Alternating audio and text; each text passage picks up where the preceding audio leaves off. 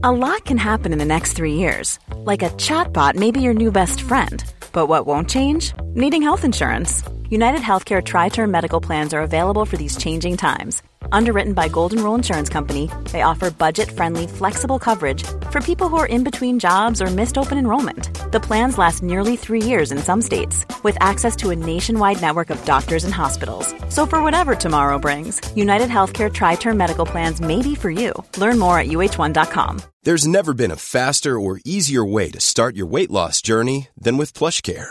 PlushCare accepts most insurance plans and gives you online access to board-certified physicians who can prescribe FDA-approved weight loss medications like Wegovy and Zepbound for those who qualify. Take charge of your health and speak with a board-certified physician about a weight loss plan that's right for you. Get started today at plushcare.com/weight loss. That's plushcare.com/weight loss. plushcare.com/weight loss. This is David Moyes. This is Jaap Stam. This is Ryan Fraser. This is Troy Deeney. This is Adam Lallana. This is Jürgen Klopp, and you're listening to The Big Interview with Graham Hunter.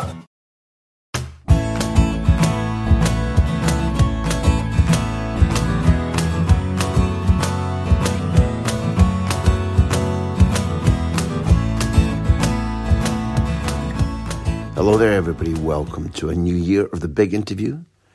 And we're back with one of the best episodes we've ever recorded.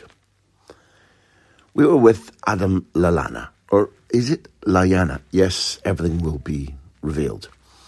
We went to Brighton on a day when the sea was angry and grey, the rain lashed down, but we received nothing but warmth at Brighton's training ground. In part one of this episode, we talk about Adam's admiration and affection for Maurizio Pochettino, and he gives a really first-hand explanation of what makes the Argentinian special as a man-manager. There's an explanation too of Adam's Spanish background, where the name comes from, where his grandfather was born, and this Brighton footballer's huge affinity with the Spanish footballing culture. Remember, he was at Liverpool for a long time, and is a veteran of 3 big clashes with the Reds and Real Madrid. That tie happens to be coming around again next month in the Champions League. Adam talks us through how relentless Madrid are in their ability to hurt teams, and to hurt teams at exactly the right time the opponent doesn't want it, exactly the moment when there's a mistake. And why Modric, Luka Modric, in Adam's view, is pound for pound the best midfielder in the world. All in all, this makes a terrific first part to the episode with Adam Lallana. Listen to it, you'll enjoy it, and when you do, tell others, please. Thanks for being with The Big Interview.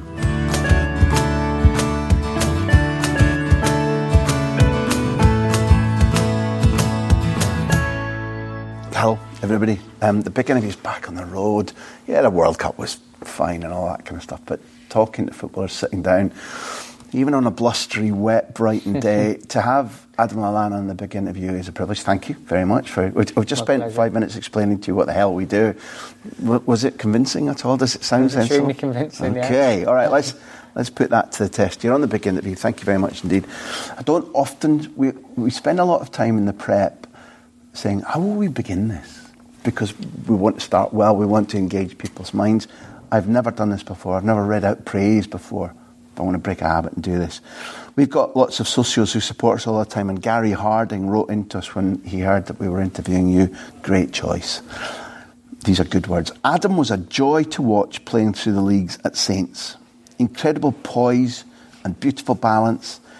Pochettino undoubtedly took his play to another level. Go and see his goal against Hull City. I'd be keen to know what changed to trigger this. Was it tactical fitness, increased self-belief? But this is the key point here. It was amazing to see, and as a Saints fan, I love this phrase, I'll always treasure the period where Adam was pulling the strings and shooting us up the league. One of my all-time favourite players. Let's not go back and analyse that just for instance. That's not a salary slip. It's not a trophy. But isn't that satisfying that you've made somebody feel like that with what you do for a living? It is extremely satisfying, and I think he's exactly right in what he says, that Pochettino kind of came to the club, and the bond I struck with him was really, really special. Like, really special. He was like a father to me for the year and a half I worked with him. And the only sad thing is the period of time wasn't longer that I worked with him for. I was made captain at 24, and I was feeling the pressure of being the captain in terms of just a bit of weight on my shoulders, trying a bit too hard, a bit too much, which is only natural, being 24, figuring out things. And he just came into the building and just removed that so quickly by communicating with me, finding out what was the matter, and even noticing that something wasn't, as I said, it's genius that he could, I didn't even know there was a problem. So yeah, obviously mentioning that period and Pochettino, a huge fond period for me that was. I think for as much as the people behind this podcast and everybody listening to it adores football, it's a hard truth that the industry isn't necessarily jam-packed full of people who care, who are able to quickly understand human beings. Certainly in British terms, I'm a lot older than you, and British football for a long time was very like the army. You'll do as you're told. Yeah. You'll go out to battle. It was regimental. It was hierarchical.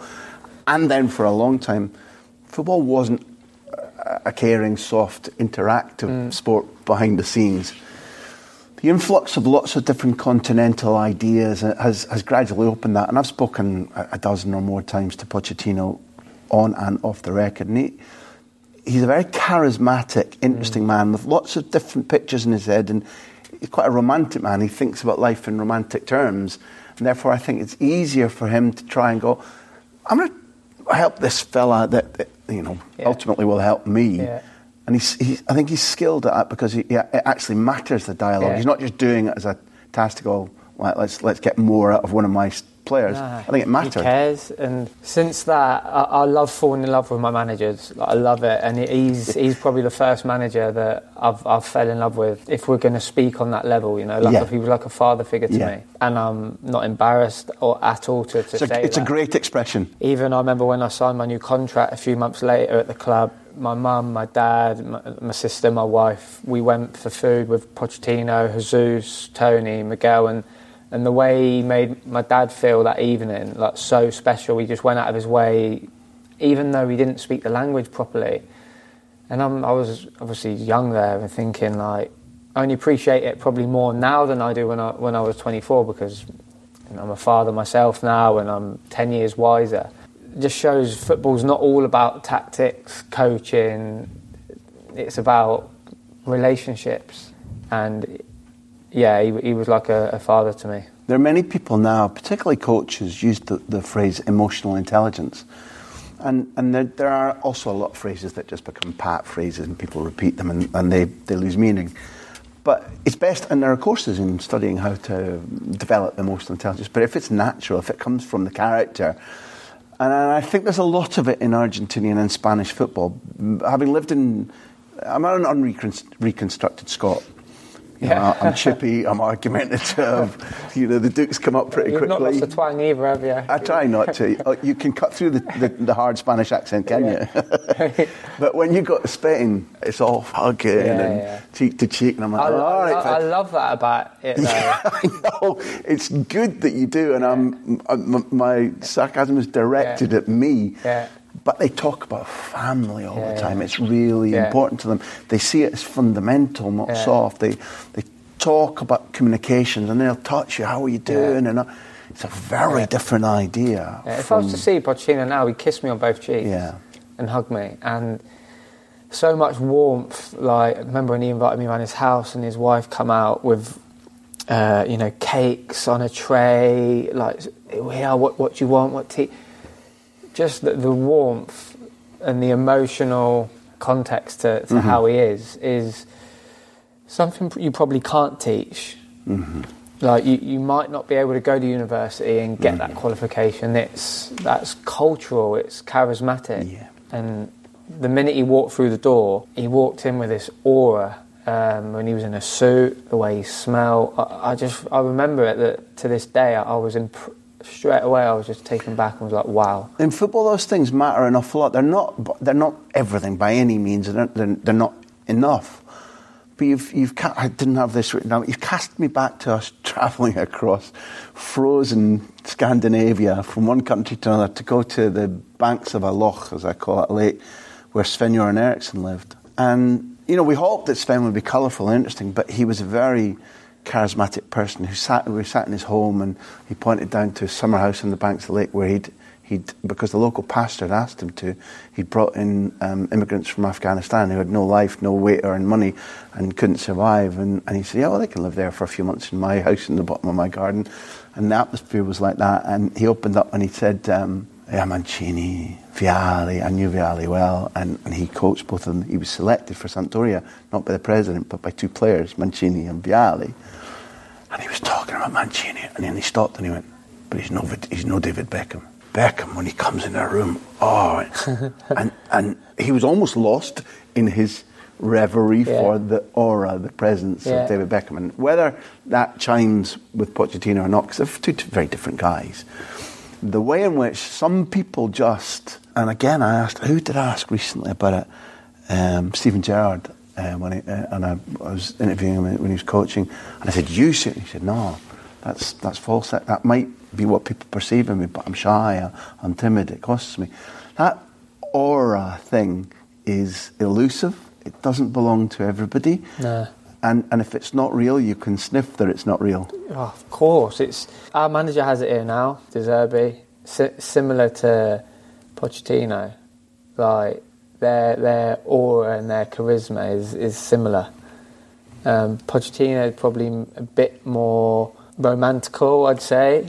De Zerbi's slightly more passionate, whether that's an Italian thing, but it's still with warmth, You hear 6 of the 7 of them bickering, and if you can be misunderstood that they're arguing, but they're hugging and kissing 2 minutes later, and in our environment, a very English, British environment, it means conflict immediately, and your hackles are up. And you're probably not speaking for the next couple of weeks. And to have that in the building here, and the same with Pochettino, when he brought that to Southampton, it just kind of like, it relaxes everyone in a way, because you're allowed to disagree and have conflict, but it didn't mean that relationships were broken. It just meant that they were different. I wonder if, not to take don't misinterpret me, a single thing away from De Zerbi or Poch, both of whom we'll come back to if you'll allow me.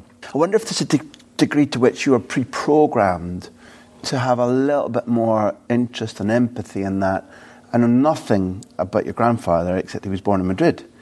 I do know that the last time we met, I was being kicked out of an Andy Robertson interview, which we'd had plenty of time on, but Liverpool, as you should in the training ground, run a schedule and say, yeah, well, at this time, it's Adam and his Spanish tutor. Yeah. Out you go. And Andy was like, okay, we must be out.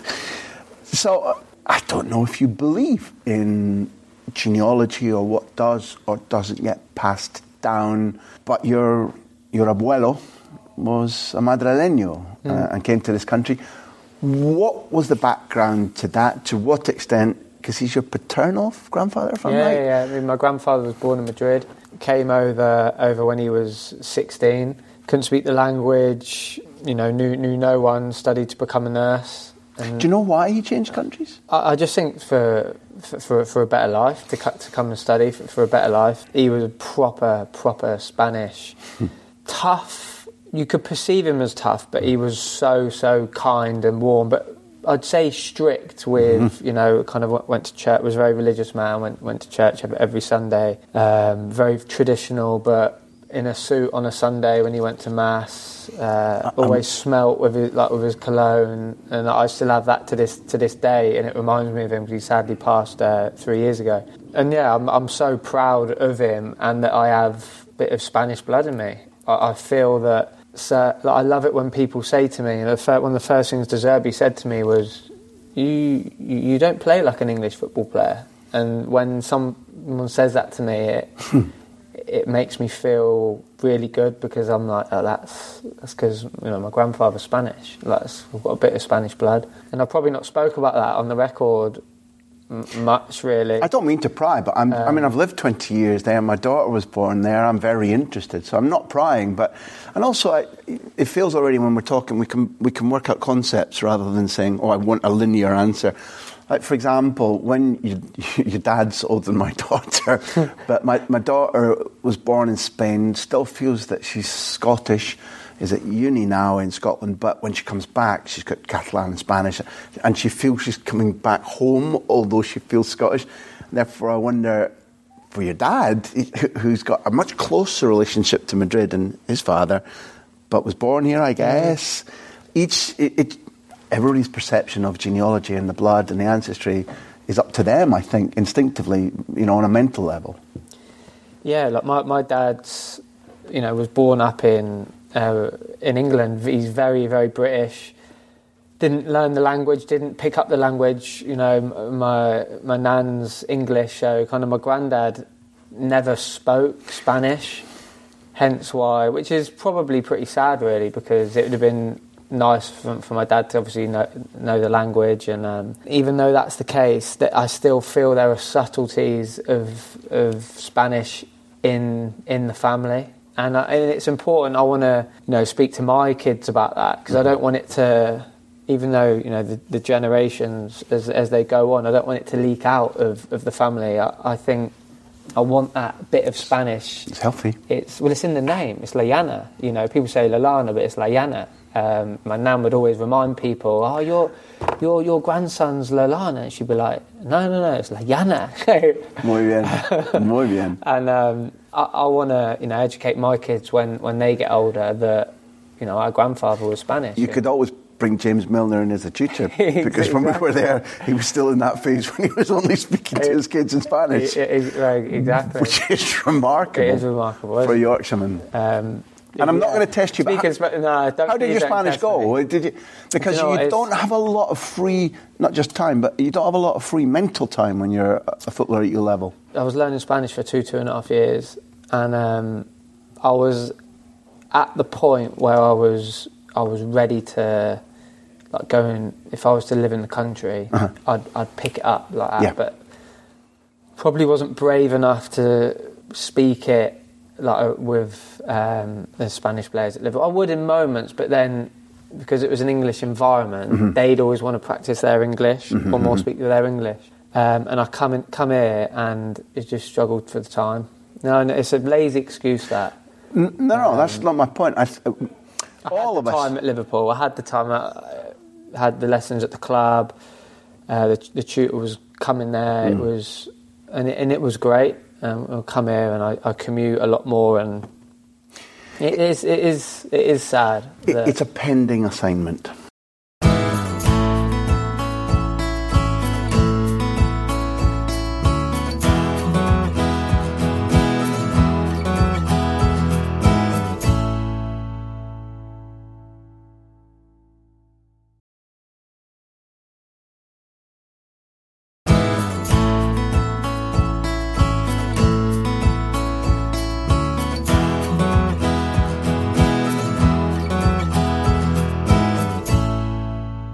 It's not about fate.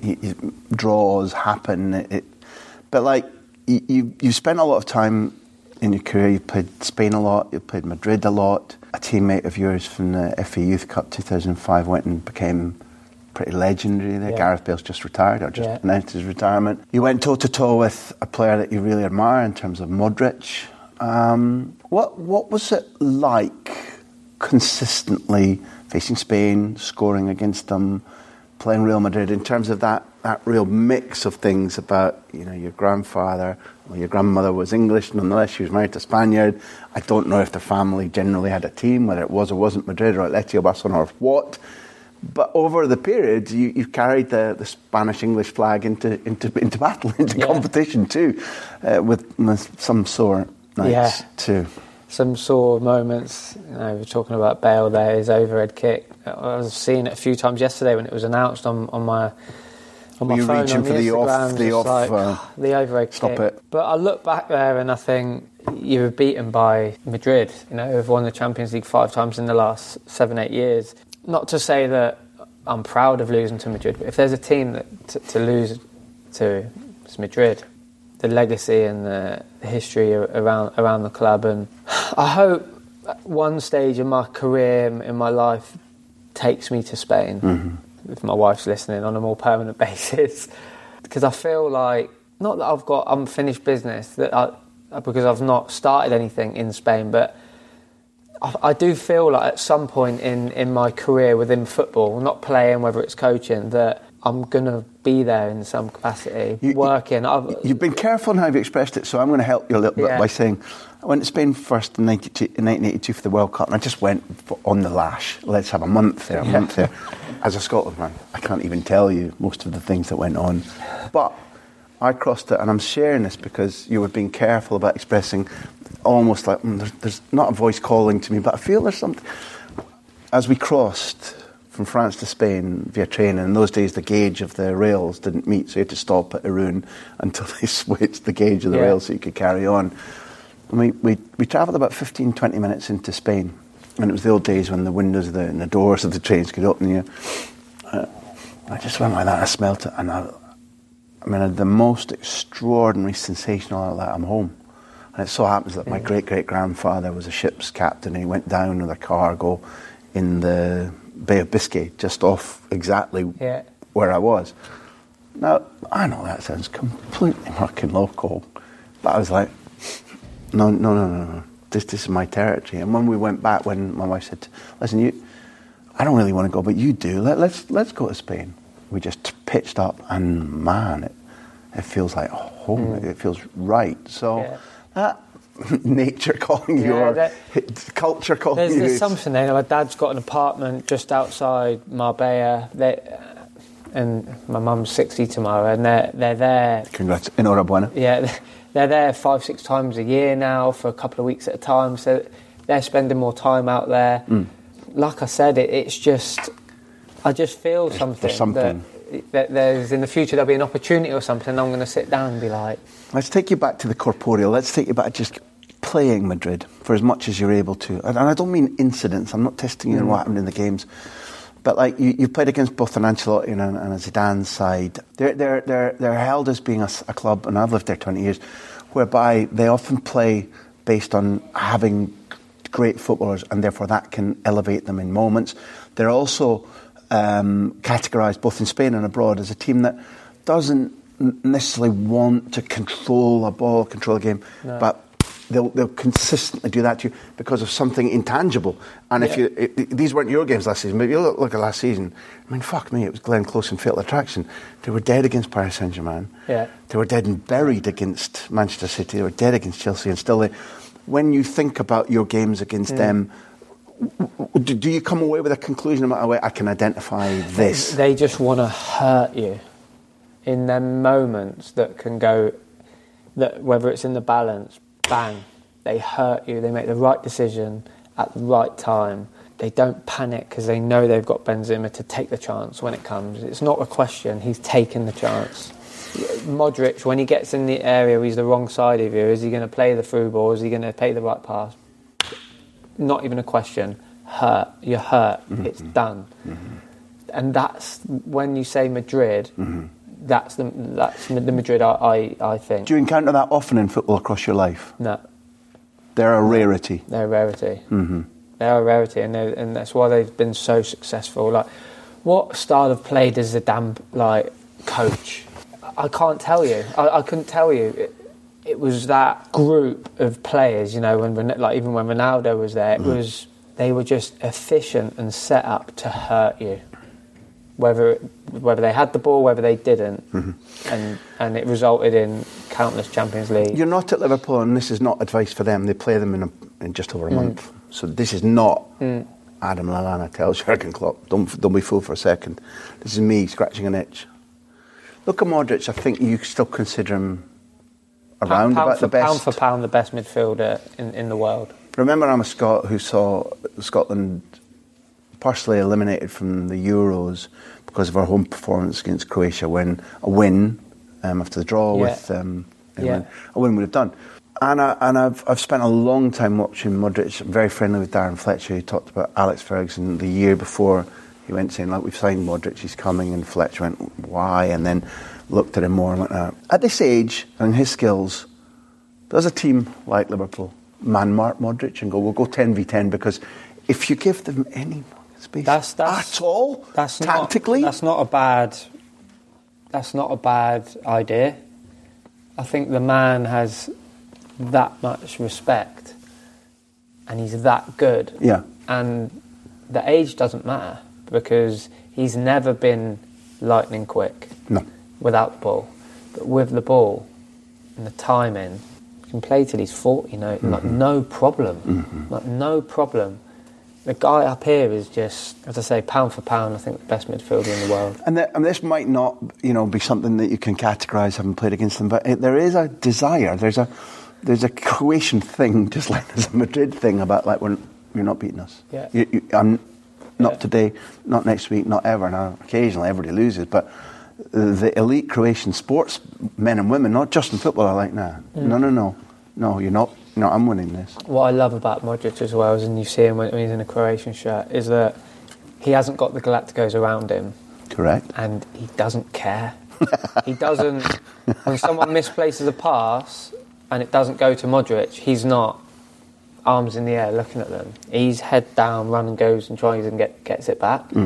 That's for someone that I watch football. That's what I look at. Like when I'm watching football, I'm not looking at how good Modric is. I know how good he is. I'm looking to see how he's like reacting when his teammates lose the ball. Does he get frustrated and chuck his arms about, or is he really the ultimate pro and the best footballer in the world? And yes, he is.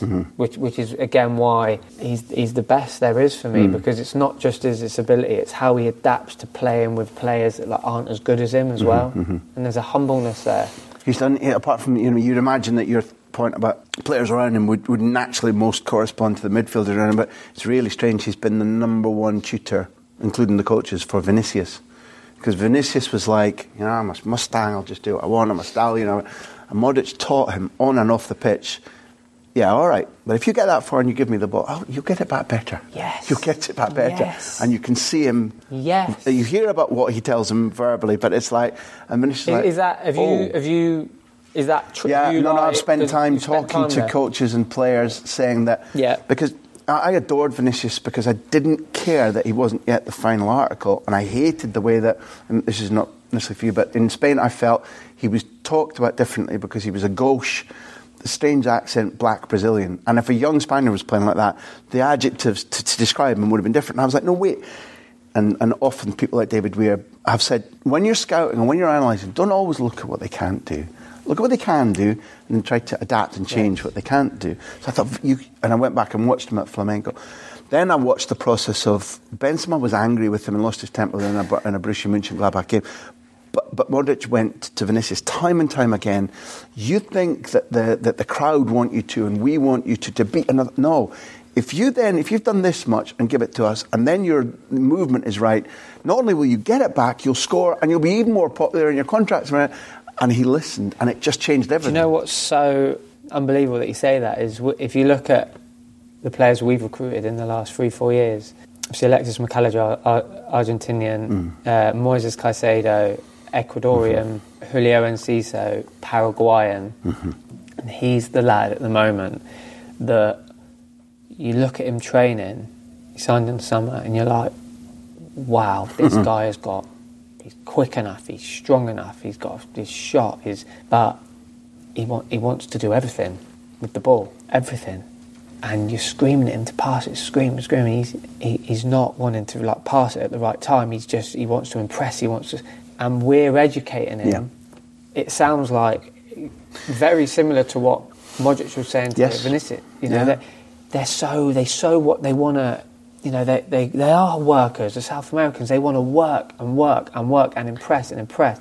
All we want to do is help you. Yeah. We haven't got the pace, or us players haven't got the speed or the tricks. But in England, or at the top level, if you move it, you'll get it back. That's it. And then you'll still be the superstar. You'll still be the hero. You'll still have the fans chanting your name. Probably more so. More so. But you look at Cristiano. I mean, it's a different culture. Portugal is not the same as Brazil or South America. But at the point when really all the media industry was saying, well, like, too many step overs. Okay, that's fine. That's not very constructive. It's reductive. It might have been accurate, but the players were saying to him, and it got varied. But it ushered Van Nistelrooy out of the club eventually. But Van Nistelrooy's point was right, and it has changed, Cristiano. That once you've got here, if you release, I'll be on it, and that will increase the team's chances of winning. All right, it'll increase my goal tally, but it'll increase your value too, and he did. Yeah. So if it even took a man that, smart and determined to be the best, a little while to understand there's a difference between showing and winning, or showing and being effective. Yeah. It's natural that young South Americans from certain cultures will think like that. So I know neither of us is being critical, but the process of how to teach them and persuade them, I think, is hard. And when did the switch turn with it was gradual, obviously, because there was a slight we're talking in millimetre terms. There was a slight disconnect with Zidane in that Zidane is a massively hands-on coach. He's a very good man manager, but he was getting the best out of the senior players. Yeah. Vinicius was playing, but if it suited Zidane on the team, Vinicius played on the right, where at the moment, or then, he couldn't. He was one-dimensional, not in that he hasn't got 2 feet, but he needed to play brilliantly from the left coming on to his right, or as a second striker. Both of those things he could handle. If you put him out there at that stage, he wasn't particularly confident if he came in onto his left. And that was frustrating to Zidane. Now, he played well and he did a lot, but the massive development all came to fruition from the moment, from 2-2 against Borussia Mönchengladbach, where Benzema comes off and Sister Mondi, don't pass to him, he's playing for the opposition, and it was caught on tape, and it accelerated then that remember reading about that. Benzema went, oh fuck, okay, that's too far. And within 2 games, Vinicius had released early a ball at Getafe onto Benzema, said goal, and Benzema went, whoa. And he reinvested in talking and helping. Right. Then Modric had been, Ancelotti came and went, you're my guy, I believe in you. Yeah. You'll not be playing 60 minutes. Unless there's a reason, you'll be playing 90 minutes. Yeah. When games late on, unless there's a very good reason you'll be playing on the left, go out and do it. Yeah. And it's the process you're involved in now, Julio. It's slow, it's like a jigsaw. It doesn't go like tomorrow. It was a pot simmering, but it's been worth it. He's extremely exciting. He is.